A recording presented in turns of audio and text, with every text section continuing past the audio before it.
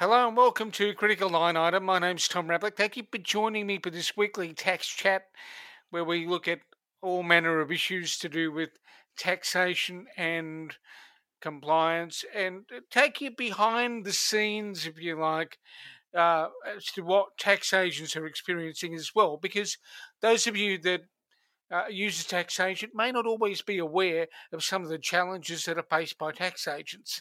Now, one of the topics we want to cover this evening, or rather in this podcast, is the topic of how you choose a tax agent, what you need to look for, because there have been various segments over the past fortnight on various breakfast programs and all over the place of people talking about tax matters, but I'm not sure the explanation has been executed as well as it possibly can. So to help me do that, we've got our regular tax expert, tax guru, tax trainer, Lisa Gregg, who's going to take us through some issues in the next little while. Lisa, thanks for joining me again. My pleasure, Tom. Now, in terms of tax agents and what people should be doing, I'm staggered that we're seeing some rather obscure explanations of what tax agents and accountants do. Um, and I'll explain this in my words, and I'll get Lisa to embellish it a bit in terms of context. But accountants are part of the discipline of accountancy, and tax is one component of that. So when people are talking about what accountants can do and what tax agents can do, they sometimes don't differentiate between what is effectively a subset of the actual discipline overall.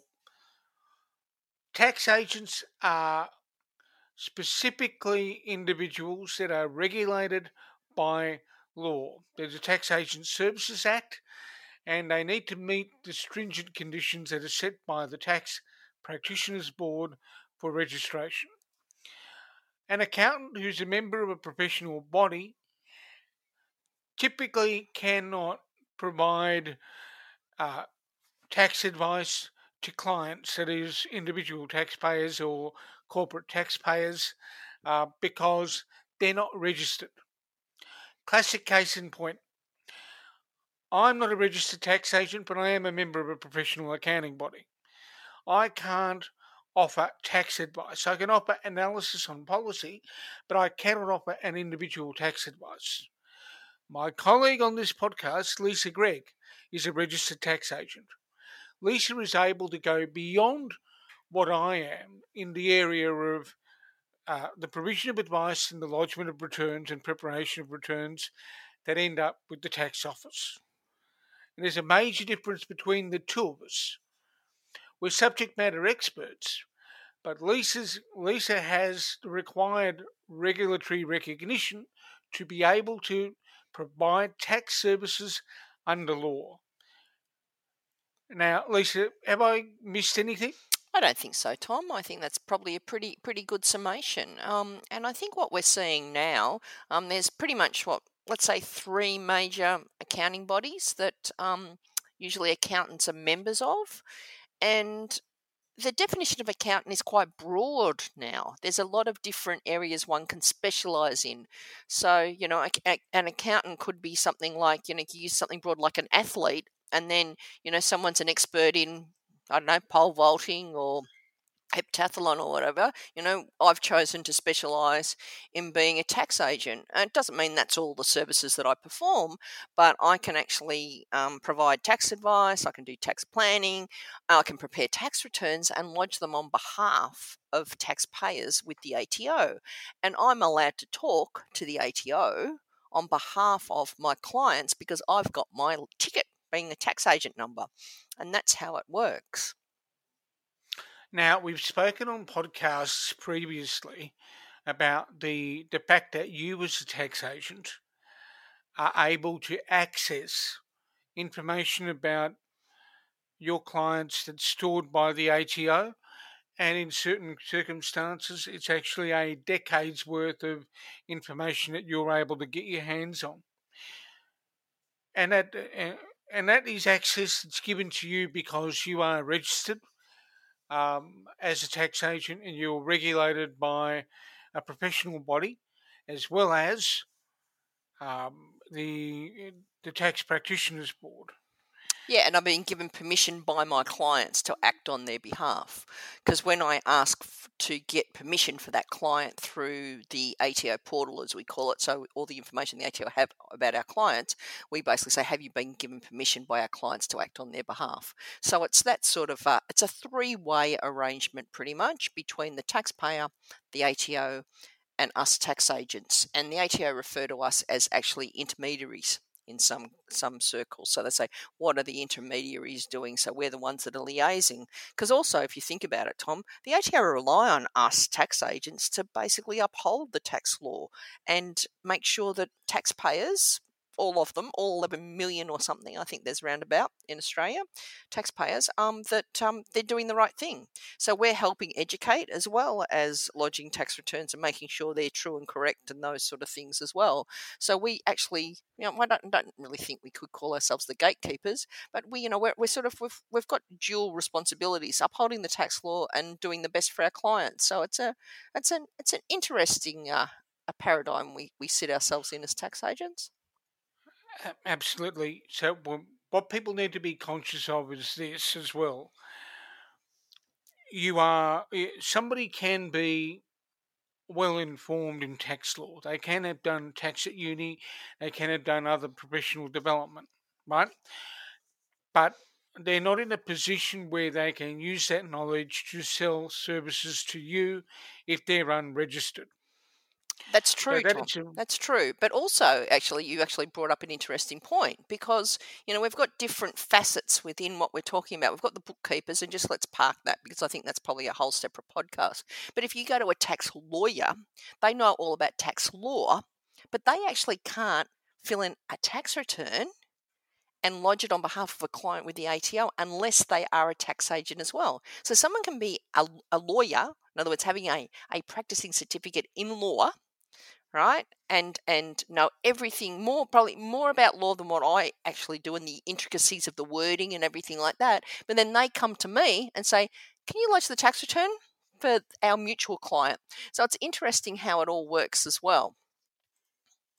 Yeah, to explain this in the sort of language people will understand, if the listeners can imagine a Venn diagram, one circle has got lawyers written in the middle of it, another circle's got accountants in the middle of it. You bring the two circles together, and assume that where it meets, you've got tax agents. So you can have lawyers that are tax agents. Mm-hmm. You can have accountants that are tax agents. It's important at this point to note that most of the registrations under our regulatory system are not dependent on the bodies to which you are a member, but they're dependent on the function you fulfill. Correct. Good that is, if you are it's a distinction that people need to remember. Great. If you are a tax lawyer or a tax accountant and you're registered with the TPB and the Tax are able to Practitioners provide Board. Tax Practitioners Board. Yep. You are able to provide a service to a client and lodge their return. Correct. The Tax Practitioners Board also has a complaints and disciplinary function under law as well. And that means that if a client complains, they need to trigger a process to investigate the complaint, and then if the complaint is proven against the tax agent, action may be taken. So there's a list on the TPB website, tpb.gov.au, of all the professional bodies that are recognised tax agent associations or recognised SPAS agent associations or associations that are recognised for the purposes of tax financial advisors. That is something Lisa and I will bring up in another podcast, but you just need to be aware that there are different categories that are regulated by the Tax Practitioners Board. Mm-hmm. And I'm held to account by my professional body as well as by the Tax Practitioners Board. Yep. Now, one of the key things that listeners need to remember about looking for a tax agent is firstly, are they a member of a professional body? It is very rare that you will see a tax agent that is not a member of a professional body. Typically, in the accounting world, people will be a member of CPA Australia, Chartered Accountants Australia and New Zealand. They may be a member of the Institute of Public Accountants. They may also be a member of a couple of other bodies, one of which is the National Tax and Accountants Association, and another one called TAI Practitioners and Advisors Limited, for example. Those groups are recognised for the purposes of the Tax Agent Supervision Act. They're given that recognition so that members of those bodies are able to be registered with the TPB, and they also, as Lisa said, provide some degree of monitoring of training and discipline for those individual members. And ethics, Tom, as well. So it's basically Yeah, ethics as well. So there's sort of the continuing professional development that we're required to do on an annual basis, but also making sure that we're good, upstanding citizens and behave ethically, which I think is extremely important in the current scrutiny of the accounting profession in general. absolutely. The other thing that listeners won't be aware of, but we should also point out, is that, as I said earlier, there are some people who are not members of professional bodies. The reason that they are not usually relates to things like there may be a member of a religion of some description, some kind of religious society that prohibits them from being a member of a professional organisation. That doesn't let them off the hook, however.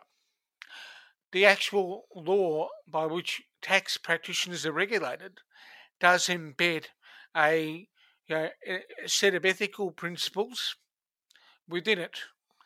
And the Tax Practitioners Board has detailed guidance on how those principles need to be interpreted in the context of the tax agent you may engage. So just because someone's not a member of a professional body does not mean the law or ethical principles fail to apply. They're caught in other ways.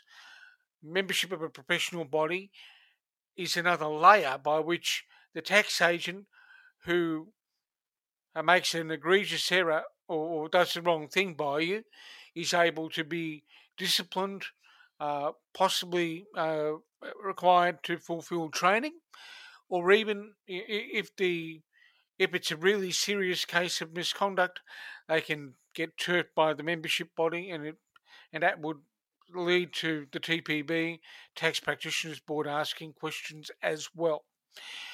The thing we haven't touched on yet, Lisa, is professional bodies also require individuals that are members but are in public practice to hold a public practicing certificate. That's correct, Tom. So you hold a public practicing certificate? I've actually got two. I've actually got two with both of my accounting affiliated bodies, yes. Okay, you've got two. You've got one with the Chartered Accountants. Mm-hmm. Yep, and one with the Institute of Public Accountants. That's correct. Okay, so you've got two. Mm-hmm. The important thing here is that a member with a public practicing certificate must also have professional indemnity insurance. Correct. Now that is why people listening need to remember to ask, is someone a member of a professional body, and do they hold a practicing certificate? PI insurance is important because that gives you some level of protection in the circumstances where a tax agent may do the wrong thing, something may come awry, and you may need to get some compensation. That is why professional indemnity insurance exists. Yeah, and it's pretty much mandatory for my professional body as well, for the Tax Practitioners Board, that we need to be covered for PI insurance, and having a practicing certificate then gives another level of assurance when it comes to those sort of Absolutely, things. absolutely. Yeah. So there are three things that matter in terms of the individuals that people may choose. First, are they a member of an accounting body? Secondly, do they hold a practicing certificate? Thirdly, are they registered with the Tax Practitioners Board? The TPB has a register of all the people that are registered with them. You need to if you've given a name by somebody um, that a friend or a relative uses as a tax agent, you can then look them up on the Tax Practitioners Board website, because guess what? You're going to be able to find whether they've got a registration, and mostly if they've got membership of a professional body, because that will be publicly available. That's on our listing. Okay? But on our listing with the Tax Practitioners Board, it gives the year at which we first acquired our tax agent number, and also what professional bodies we're affiliated with. And what you may find is that, well, from my instance, I'm registered under my own individual name, because you need to be if you're a tax agent, and because I operate my practice through a company, my company is registered as well with the Tax Practitioners Board. So I'm covering basically two registrations with them, because if I'm going to invoice clients under my company name, I've also got to be a registered tax agent. That's actually an interesting point as well. So people need to bear that in mind when they're having some conversations. Yeah, so I think if you're Now, looking at a tax agent, if they're a sole practitioner, you can look for their name. But if you're actually getting looked after by a company, you may find that there could be one or two tax agents that look after you, but you've got to also make sure that the company or the trust or whatever the accounting firm or the tax agent firm that you're getting looked after with is also registered. now there are a couple of things that CPA Australia, by the way, has pointed to. In addition to what Lisa and I have spoken about, I'll read through the list, and Lisa and I will pick off a couple of these, because we've both had some experience in listening to complaints from clients or former clients of tax agents in the past, given our careers in various places. So, CBA Australia says you need to be wary of a very low fixed fee, the promise of large refunds. Um, be wary of individuals that rush their work. Are they actually thinking about what they're doing for you, and whether your circumstances actually fit what they're putting into the tax return online? Dodgy paperwork practices is something else that people need to be wary of, and also um, the whole notion of asking you to have access to my tax, which is a no-no. Um, any bona fide tax agent, anyone that is registered, has access to your details, because they can do so through the ATO. Lisa's got access to client information because clients have given her permission. Anyone that's not a tax agent should not be looking at your private records online through your MyGov portal. That is a no no. That is a sign that something is going really wrong. Lisa, your perspective? Absolutely, absolutely. So, big thing with cybersecurity, and there's been some denial of service attacks and things like that that's been in the media over the past couple of weeks, and even further. Tom, is that most access is by two-factor authentication, and the ATO demands that. So when I access client information through the ATO services, it's two-factor authentication. So I put in a password, a unique password that's mine, and also some other series of codes, let's put it that way, that changes on a regular basis if people understand how Authenticator works, or any other. MyGovID is what the new one is with the ATO. So that's what happens even with software vendors. So the various different accounting packages, everyone uses two-factor authentication. My SMSF preparation software as well has got all two-factor authentication. It's a mandatory requirement. So based on that, there is no possible way that any taxpayer should be passing out any sort of passwords to any people that are holding themselves out as being tax agents, accountants, or someone who'll just prepare their tax return for $50 or something like that. Because not only that it should be all two-factor, as I said. So it's easy for someone to give you a password, but then how do you actually do the second factoring of that protection?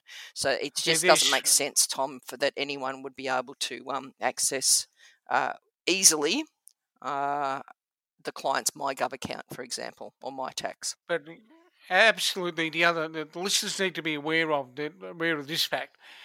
There are many scams out there. And what you need to be wary of is anyone that wants access to your personal details could also be engaged in identity theft. Because on those portals, you've got your tax file number, you've got all this unique information. If you give people access to that, you're creating a major risk that they're able to impersonate you elsewhere. Yep, as far as the Tax Practitioners Board's concerned and the ATO is concerned, we can't digitally transmit unencrypted, if I can put it that way, any client details, especially tax file numbers. So if I'm sending a tax return for someone to sign, my tax preparation software automatically takes out the tax file number. So if I print out a piece of paper and give it to someone, there is no tax file number on there, because that is the unique identifier, and that's which could be susceptible to fraud. So there's lots of rules that we need to abide by. It is extremely dangerous for people to give their private details to anybody. I'm actually writing a book called Rorts and Ripoffs at the moment. Correct. To be published by Wilkinson Publishing, and I'm looking at the issue of multiple factor authentication. You heard it mentioned the other week when Scott Morrison and Linda Reynolds held a press conference looking at cybersecurity issues. People who were paying attention and weren't dumping on the PM and the minister at the time would have noticed that she was referring to multiple factor authentication. That is, you've got to make it more difficult for people who are hackers, who are scammers, who are organised criminals, to get access to your information. Your Gmail account has multiple factor authentication. Please put it on. Your various accounts elsewhere in social media. Twitter's got a multiple factor authentication functionality. Switch it on. And really, Tom, I mean, people hate remembering passwords, as we well know. But with the two-factor authentication, I've got Authenticator as well as MyGovID on my phone. And once you've loaded it up, it just generates, the unique codes, as we well know. So it's just a matter of, I've got to get into this website. Let's just, pull out my smartphone. Okay, what's the 6-digit or 8-digit number that I need to put in? So it is really quite. Look, I think it's a no-brainer now. You just accept it. That is the extra layer of security that you need. Yeah, I think if we go back and look at a couple of issues related to the CPA Australia list, we've covered the issue of substantiation before. A tax agent an individual that doesn't ask for whether you have got the underlying documentation to substantiate what you're seeking to claim, is not doing their job properly. Okay, That's exactly Don't right, even Tom. go. And Don't even go there. and another thing that I think sort of the CPA list sort of alluded to but didn't quite spell out was that if you're getting anyone preparing your tax return and they're going to take a percentage of your refund, for example, that's prohibited from us. We don't take percentages of your refund. There are some tax agents that's allowed to take their fees out of your refund. However, I'm not one of those because that's then basically indicating that I prepare a client's tax return and they're going to get a refund. And as we know from previous podcasts that we've discussed, that's not always the case. Ideally, what you want is when you lodge your tax return, you don't have to pay and you don't get a refund because it means you're paying, the Goldilocks tax, not too hot, not too cold, just the right amount. Yeah. And the psychological expectation, as we've discussed previously in previous podcasts. If you want to hear those, you can go look down the archive of all of them. This is number 42, by the way. Oh, Um, congratulations, Tom. That's a lot. yeah, that's a lot. So we've done It's got an Arthur um, Dent feel about it. 42. Hitchhiker's Guide to the Galaxy, wasn't that the number? Wasn't 42 the answer to the life, the universe, and everything? Or is this showing my age of Douglas Adams? Well, anyone that's under the age of 35 should go to Google and look up Douglas Adams, and they will It's understand what we're classic. talking Yeah, about. good old Arthur Dent. All right, Zaphod Beeblebrox. Is it? Yeah. Ford All of Prefect. that. Oh, who knows? Very, Sorry, sidetracking. Let's get back onto choosing a tax agent. very low. I mean, a very low fixed speed. That's a no-brainer. You Mhm. need to be careful. Mhm. The promise of large refunds usually means someone's lying to you.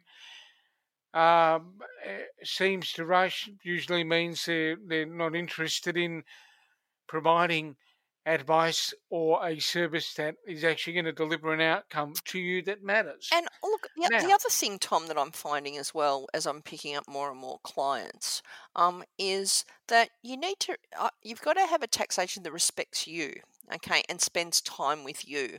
Now, a lot of times with individual clients, we might only see them once a year. However, we've still got to know enough about them to be able to make sure that we are, making sure that they're receiving the right amount of deductions and things like that. If you don't fully understand the paradigm that your client is working within, y- you're not going to be able to provide the best service for them. And so a lot of times I hear clients say, "Well, my previous accountant didn't explain that to me," or why are you doing this, Lisa, or why are you saying that? And I try and explain it to them. They go, "Well, we understand," but so you've got to make sure that just like any customer supplier relationship. It doesn't matter what it is. You've still got to treat your customer with respect. well, yeah, it is something that we need to break down because it appears on a website. It was a slide that I think appeared on television on an obscure breakfast program. Um, and they define tax agents as mainly focusing on annual accounts and tax returns. That's not the case. No. Um, Tax agents focus on the provision of advice and the lodgement of tax returns. That is the domain of the tax agent according to law. Hmm. Another part of the slide defines accountants as providing advice on income tax and other matters. No, no, no, no, no, no, no. They're not allowed to provide advice for profit or for fees on um, issues related to income tax. They can't do it. Unless they're a It's tax agent. prohibited under Yeah. law Unless you're a tax. unless they're a tax agent. Correct. So again, there are tax lawyers and there are accountants that specialise in tax. They can only provide tax advice to you if they are a registered tax agent and uh, they are then able to lodge a return. Okay, um, an accountant can prepare a set of accounts. They can have general knowledge about tax. They may work in a company and whatever have you. They can do business Um, process mapping. They can look at your cash flow. They can do all those sort of things. But when we come down to the nitty gritty of actually applying the tax law, you've got to be a tax agent. Absolutely, but I look at an accountant being described as being great if someone's a small business or affairs are complicated. Um, no, tax agents actually deal with complicated issues as well. Yep. So you've got a fairly simplistic black and white definition happening that I don't think is useful. So I think Lisa would probably at this point we need to go through the key indicators again for people who've been listening. If you're looking for someone to do your tax return, make sure they're a member of a professional body in the first instance. Make sure they have a practicing certificate. Ensure that they are registered with the Tax Practitioners Board. Okay, that is where you will find them on a website, a register. They should be able to be viewed there. Um, there are other things you need to think about when you're selecting them, certainly a tax agent, but the key thing is, are they registered and are they qualified? And are they doing the right training to keep themselves up to date? And that gives the taxpayer the confidence as well, Tom, that they've got some recourse if they're not happy with the services provided or whatever we're talking about, Absolutely. right? It's a Absolutely. protection thing. It's not, if it sounds too good to be true, it is. But if you're looking at engaging a professional, then the professional has to be held to a higher standard, and so therefore the taxpayer, our clients, have got some assurances that we know what we're doing, and if we don't, they can report us. It's as simple as that. Absolutely. Now there are a couple of sort of other things. If you're meeting a tax agent or a person that purports to be a tax agent,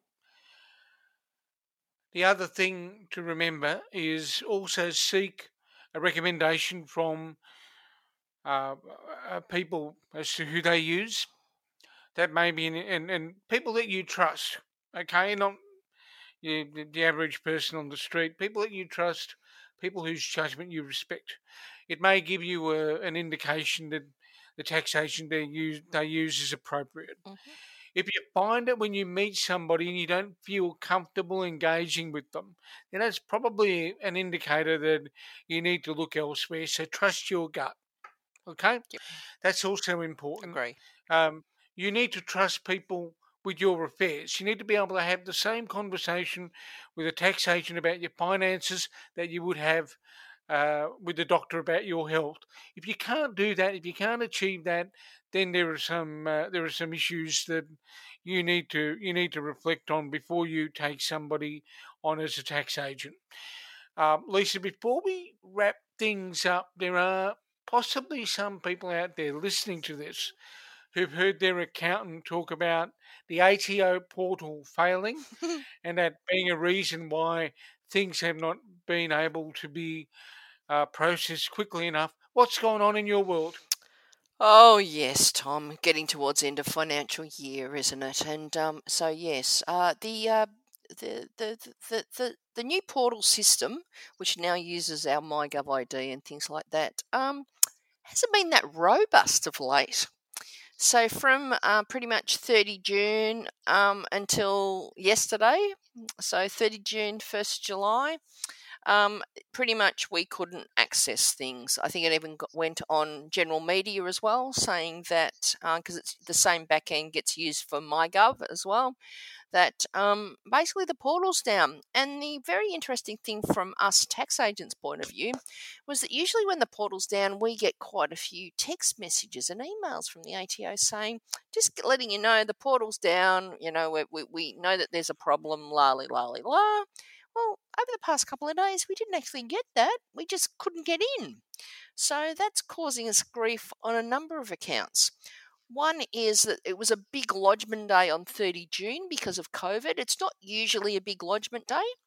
Usually we've got all the tax returns done by then, but because we've had to be juggling JobKeeper and Cash Flow Boost and all those sort of things, we had a deferral to 30 June, so there's lots of people trying to lodge tax returns that day, so that could have basically overflowed the pipe. And then on July 1, the media has said that there's been a lot of people trying to get their other $10,000 worth of superannuation out, and so it was sort of like computer says no. And I was giving a webinar all day, and I just kept asking the people on that webinar, saying, "Has anyone jumped on the portal yet? Is it open?" And they said, "Nope, still down." And I go, "Okay, fair enough."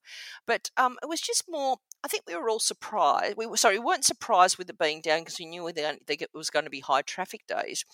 But I think most of us were just a little bit disappointed that the ATO didn't give the obligatory text message that they usually provide, saying, "Look, we're trying to fix it. We know what the problem is. Let us fix it." In other words, so yeah, that's been a little bit frustrating for all of us over the past couple of days.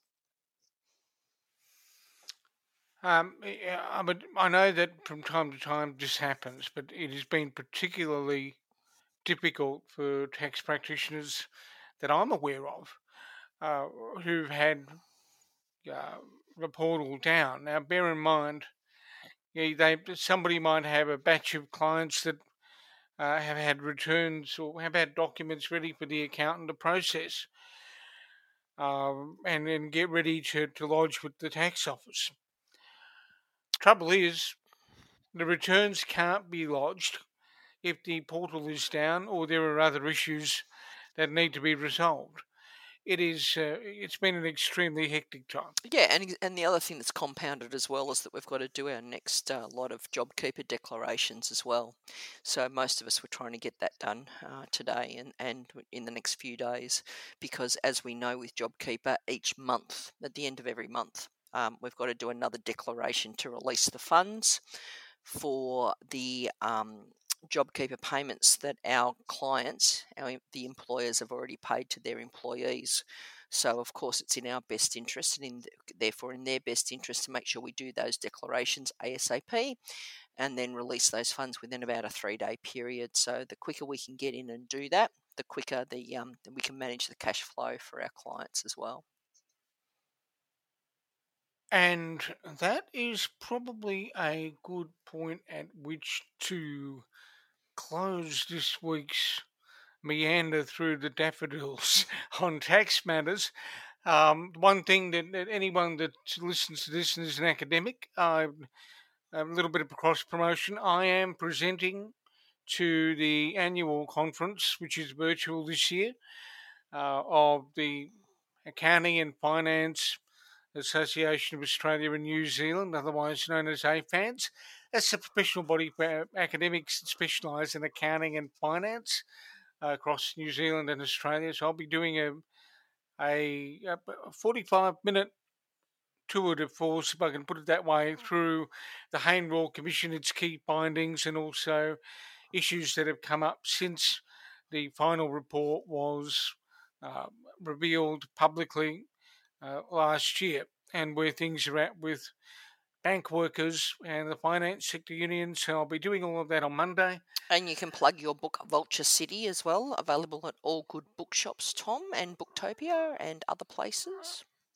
And yes, wilkinsonpublishing.com.au, the publisher's website, so you can get that as well. Lisa, thanks for joining me again this week. Absolute pleasure, Tom. Always love talking tax. And hope people don't rush their tax returns too early, because everybody is saying, wait, don't aim to get your material in early, because there will be some COVID-based issues that you're going to have to grapple with. So wait until the ATO is highly likely to have all of the pre-filled information online. So if you self-assess or use an agent, all that information is available and you don't have to lodge a second time to adjust. And also, I really hope that Disney Plus streaming service doesn't have the same problem as the ATO portal had this year when Hamilton gets released tomorrow. Oh, that's right. You're watching that. I've got it marked in my diary. So I So, very hope so, that my stream works, because I'm quite excited about it, Tom. And I'm thinking with how popular that's going to be. I hope there's a different IT back system for Disney Plus than what it is the ATO portal. I'm sure they don't use the Commonwealth of Australia as a supplier of anything. Okay. Yeah. Absolutely. Until next week, folks, stay safe, look after each other, and we'll talk tax again.